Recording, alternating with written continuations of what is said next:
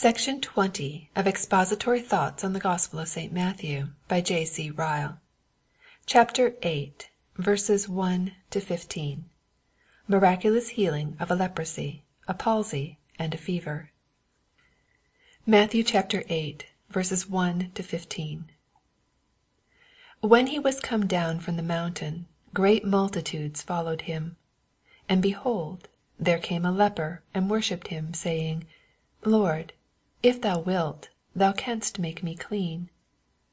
And Jesus put forth his hand and touched him, saying, I will, be thou clean. And immediately his leprosy was cleansed.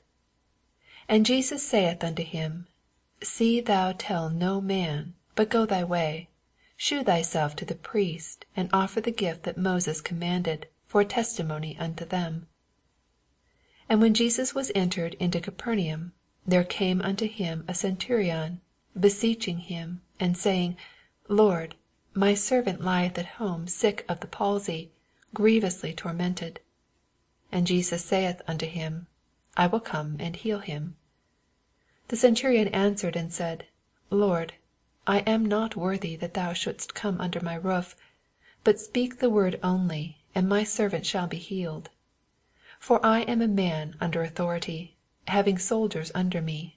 And I say to this man, Go, and he goeth, and to another, Come, and he cometh, and to my servant, Do this, and he doeth it. When Jesus heard it, he marveled, and said to them that followed, Verily I say unto you, I have not found so great a faith, no, not in Israel. And I say unto you, that many shall come from the east and west, and shall sit down with Abraham, and Isaac, and Jacob, in the kingdom of heaven. But the children of the kingdom shall be cast out into the outer darkness. There shall be weeping and gnashing of teeth. And Jesus saith unto the centurion, Go thy way, and as thou hast believed, so be it done unto thee. And his servant was healed in the selfsame hour. And when Jesus was come into Peter's house, he saw his wife's mother laid, and sick with a fever. And he touched her hand, and the fever left her, and she arose and ministered unto them. The 8th chapter of St. Matthew's Gospel is full of our Lord's miracles. No less than 5 are specially recorded. There is a beautiful fitness in this. It was fitting that the greatest sermon ever preached should be immediately followed by mighty proof that the preacher was the Son of God. Those who heard the Sermon on the Mount would be obliged to confess that, as none spake such words as this man, so also none did such works. The verses we have now read contain 3 great miracles. A leper is healed with a touch. A palsied person is made well by a word. A woman sick with a fever is restored in a moment to health and strength. On the face of these 3 miracles we may read 3 striking lessons. Let us examine them and lay them to heart. Let us learn, for one thing, how great is the power of our Lord Jesus Christ. Leprosy is the most fearful disease by which a man's body can be afflicted. He that has it is like one dead while he lives.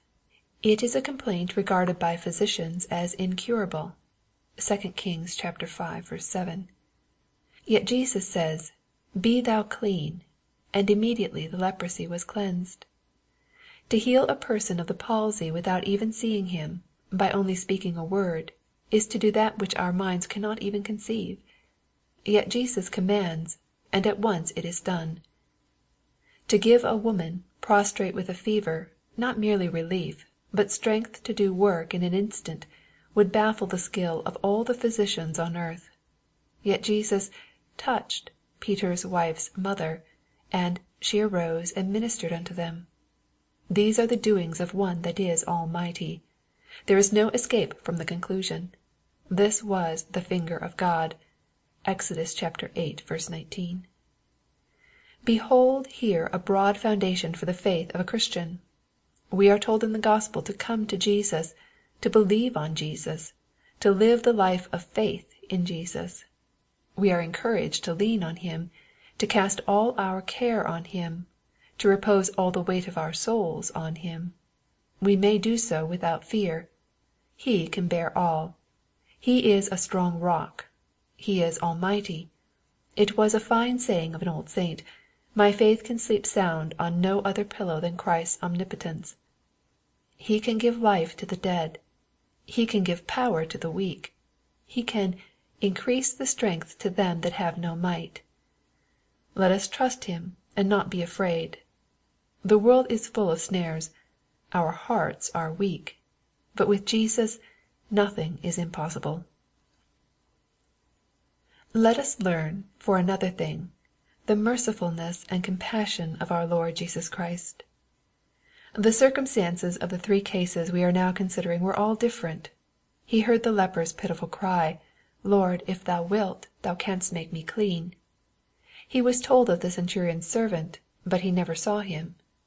He saw Peter's wife's mother, laid and sick of a fever, and we are not told that she spoke a word. Yet in each case the heart of the Lord Jesus was one and the same. In each case He was quick to show mercy, and ready to heal. Each poor sufferer was tenderly pitied, and each effectually relieved. Behold here another strong foundation for our faith. Our great High Priest is very gracious. He can be "touched with the feelings of our infirmities." He is never tired of doing us good. He knows that we are a weak and feeble people in the midst of a weary and troublous world. He is as ready to bear with us and help us as He was 1800 years ago. It is as true of Him now as it was then. "He despiseth not any." Job 36:5. No heart can feel for us so much as the heart of Christ. Let us learn, in the last place, what a precious thing is the grace of faith. We know little about the centurion described in these verses. His name, his nation, his past history, are all hidden from us. But one thing we know, and that is, that he believed. "Lord," he says, "I am not worthy that thou shouldest come under my roof. Speak the word only, and my servant shall be healed." He believed, let us remember, when scribes and Pharisees were unbelievers. He believed, though a Gentile born, when Israel was blinded. And our Lord pronounced upon him the commendation which has been read all over the world from that time to this, "I have not found so great faith, no, not in Israel." Let us lay firm hold on this lesson. It deserves to be remembered. To believe Christ's power and willingness to help, and to make a practical use of our belief, is a rare and precious gift. Let us be ever thankful if we have it. To be willing to come to Jesus as helpless, lost sinners, and commit our souls into His hands is a mighty privilege. Let us ever bless God if this willingness is ours, for it is His gift. Such faith is better than all other gifts and knowledge in the world. Many a poor converted heathen, who knows nothing but that he is sick of sin and trusts in Jesus, shall sit down in heaven, while many learned English scholars are rejected for evermore. Blessed indeed are they that believe. What do we each know of this faith? This is the great question. Our learning may be small, but do we believe? Our opportunities of giving and working for Christ's cause may be few, but do we believe? We may neither be able to preach, nor write, nor argue for the gospel, but do we believe? May we never rest till we can answer this inquiry. Faith in Christ appears a small and simple thing to the children of this world. They see in it nothing great or grand. But faith in Christ is most precious in God's sight, and like most precious things is rare. By it true Christians live. By it they stand. By it they overcome the world. Without this faith no one can be saved. End of section 20. Section 21 of Expository Thoughts on the Gospel of St. Matthew by J.C. Ryle. Chapter 8, verses 16 to 27. Christ's wisdom in dealing with professors. The storm on the lake calmed. Matthew chapter 8, verses 16 to 26. When the even was come, they brought unto him many that were possessed with devils, and he cast out the spirits with his word, and healed all that were sick, that it might be fulfilled which was spoken by Esaias the prophet, saying, Himself took our infirmities, and bare our sicknesses. Now when Jesus saw great multitudes about him, he gave commandment to depart unto the other side. And a certain scribe came, and said unto him, Master, I will follow thee whithersoever thou goest. And Jesus saith unto him, The foxes have holes, and the birds of the air have nests, but the Son of man hath not where to lay his head. And another of his disciples said unto him, Lord, suffer me first to go and bury my father. But Jesus said unto him, Follow me, and let the dead bury their dead. And when he was entered into a ship, his disciples followed him. And, behold, there arose a great tempest in the sea, insomuch that the ship was covered with the waves, but he was asleep. And his disciples came to him and awoke him, saying, Lord, save us, we perish. And he saith unto them, Why are ye fearful, O ye of little faith? Then he arose, and rebuked the winds and the sea, and there was a great calm. But the men marveled, saying, What manner of man is this, that even the winds and the sea obey him? In the first part of these verses we see a striking example of our Lord's wisdom in dealing with those who professed a willingness to be his disciples. The passage throws so much light on a subject frequently misunderstood in these days that it deserves more than ordinary attention. A certain scribe offers to follow our Lord whithersoever he goes. It was a remarkable offer when we consider the class to which the man belonged, and the time at which it was made. But the offer receives a remarkable answer.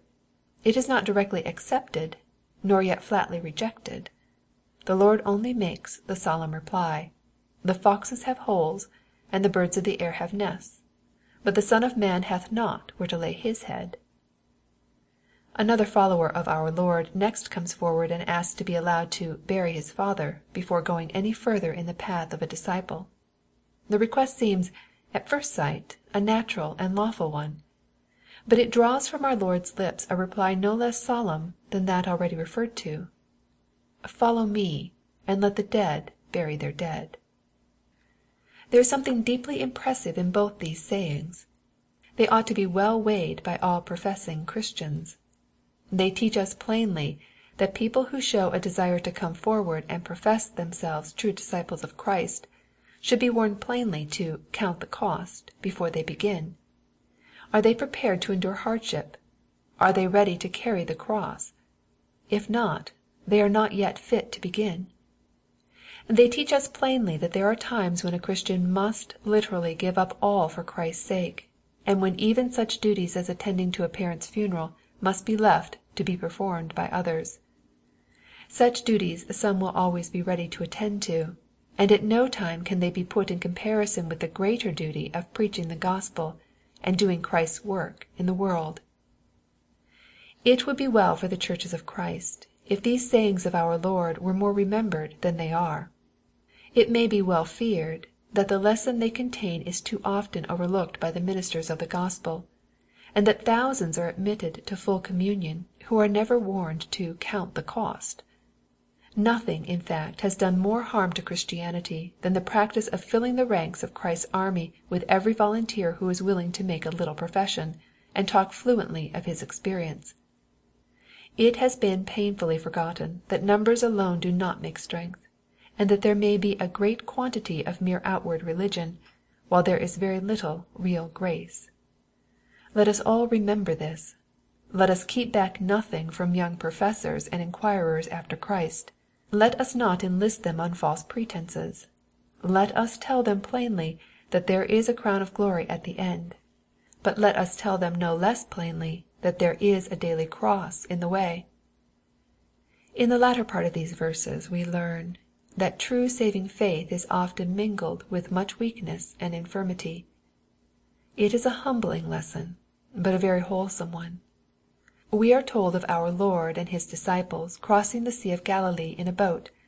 A storm arises, and the boat is in danger of being filled with water by the waves that beat over it. Meanwhile our Lord is asleep. The frightened disciples awake Him and cry to Him for help. He hears their cry and stills the waters with a word, so that there is a great calm. At the same time He gently reproves the anxieties of His disciples. "Why are ye fearful, O ye of little faith?" What a vivid picture we have here of the hearts of thousands of believers! How many have faith and love enough to forsake all for Christ's sake and follow Him whithersoever He goes, and yet are full of fears in the hour of trial? How many have grace enough to turn to Jesus in every trouble, crying, "Lord, save us," and yet not grace enough to lie still and believe in the darkest hour that all is well? Truly believers have reason indeed to be "clothed with humility."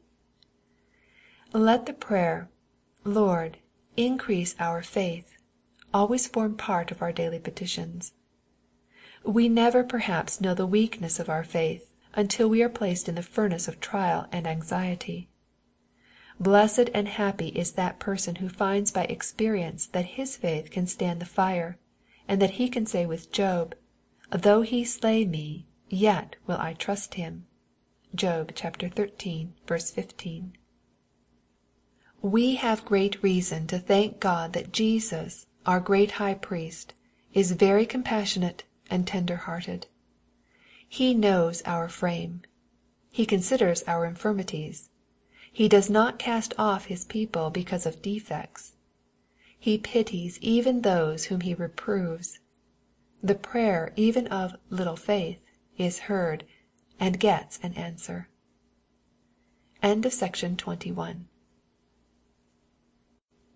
Section 22 of Expository Thoughts on the Gospel of St. Matthew, by J.C. Ryle. Chapter 8, verses 28 to 34. The devil cast out of a man in the country of the Gergesenes. Matthew chapter 8, verses 28 to 34. And when he was come to the other side of the country of the Gergesenes, there met him two possessed with devils, coming out of the tombs, exceeding fierce, so that no man might pass by that way. And, behold, they cried out, saying, What have we to do with thee, Jesus, thou Son of God? Art thou come hither to torment us before the time? And there was a good way off from them a herd of many swine feeding. So the devils besought him, saying, If thou cast us out, suffer us to go away into the herd of swine. And he said unto them, Go. And when they were come out, they went into the herd of swine. And behold, the whole herd of swine ran violently down a steep place into the sea, and perished in the waters. And they that kept them fled, and went their ways into the city, and told everything, and what was befallen to the possessed of the devils. And, behold, the whole city came out to meet Jesus. And when they saw him, they besought him that he would depart out of their coasts. The subject of these 7 verses is deep and mysterious. The casting out of a devil is here described with special fullness. It is one of those passages which throw strong light on a dark and difficult point. Let us settle it firmly in our minds that there is such a being as the devil. It is an awful truth, and one too much overlooked. There is an unseen spirit ever near us, of mighty power and full of endless malice against our souls. From the beginning of creation he has labored to injure man. Until the Lord comes the second time and binds him, he will never cease to tempt, and practise mischief. In the days when our Lord was upon earth, it is clear that he had a peculiar power over the bodies of certain men and women, as well as over their souls. Even in our own times, there may be more of this bodily possession than some suppose, though confessedly in far less degree than when Christ came in the flesh. But that the devil is ever near us in spirit, and ever ready to ply our hearts with temptations, ought never be forgotten. Let us, in the next place, settle it firmly in our minds, that the power of the devil is limited. Mighty as he is, there is one mightier still. Keenly set as his will is on doing harm in the world, he can only work by permission. These very verses show us that the evil spirits know they can only go to and fro and ravage the earth until the time allowed them by the Lord of Lords. Art thou come to torment us, they say, before the time? Their very petition shows us that they could not even hurt one of the Gergesene swine, unless Jesus the Son of God suffered them. Suffer us, they say, to go into the herd of swine. Let us, in the next place, settle it in our minds, that our Lord Jesus Christ is man's great deliverer from the power of the devil. He can redeem us not only from all iniquity and this present evil world, but from the devil. It was prophesied of old that he should bruise the serpent's head. He began to bruise that head when he was born of the Virgin Mary. He triumphed over that head when he died upon the cross. He showed his complete dominion over Satan by healing all that were oppressed of the devil when he was upon earth. Acts chapter 10, verse 38. Our great remedy in all the assaults of the devil is to cry to the Lord Jesus and seek his help. He can break the chains that Satan casts round us and set us free. He can cast out every devil that plagues our hearts as surely as in the days of old. It would be miserable indeed to know that there is a devil ever near us, if we did not also know that Christ was able to save to the uttermost, because he ever liveth to make intercession for us. Hebrews chapter 7, verse 25. Let us not leave this passage without observing the painful worldliness of the Gergesenes, among whom this miracle of casting out a devil was wrought. They besought the Lord Jesus to depart out of their coasts. They had no heart to feel for anything but the loss of their swine. They cared not that two fellow creatures with immortal souls were freed from Satan's bondage. They cared not that there stood among them a greater than the devil, Jesus, the Son of God. They cared for nothing but that their swine were drowned and the hope of their gains gone. They ignorantly regarded Jesus as one who stood between them and their profits, and they only wished to be rid of him. There are only too many like the Gergesenes. There are thousands who care not one jot for Christ or Satan, so long as they can make a little more money and have a little more of the good things of this world. From this spirit may we be delivered. Against this spirit may we ever watch and pray. It is very common.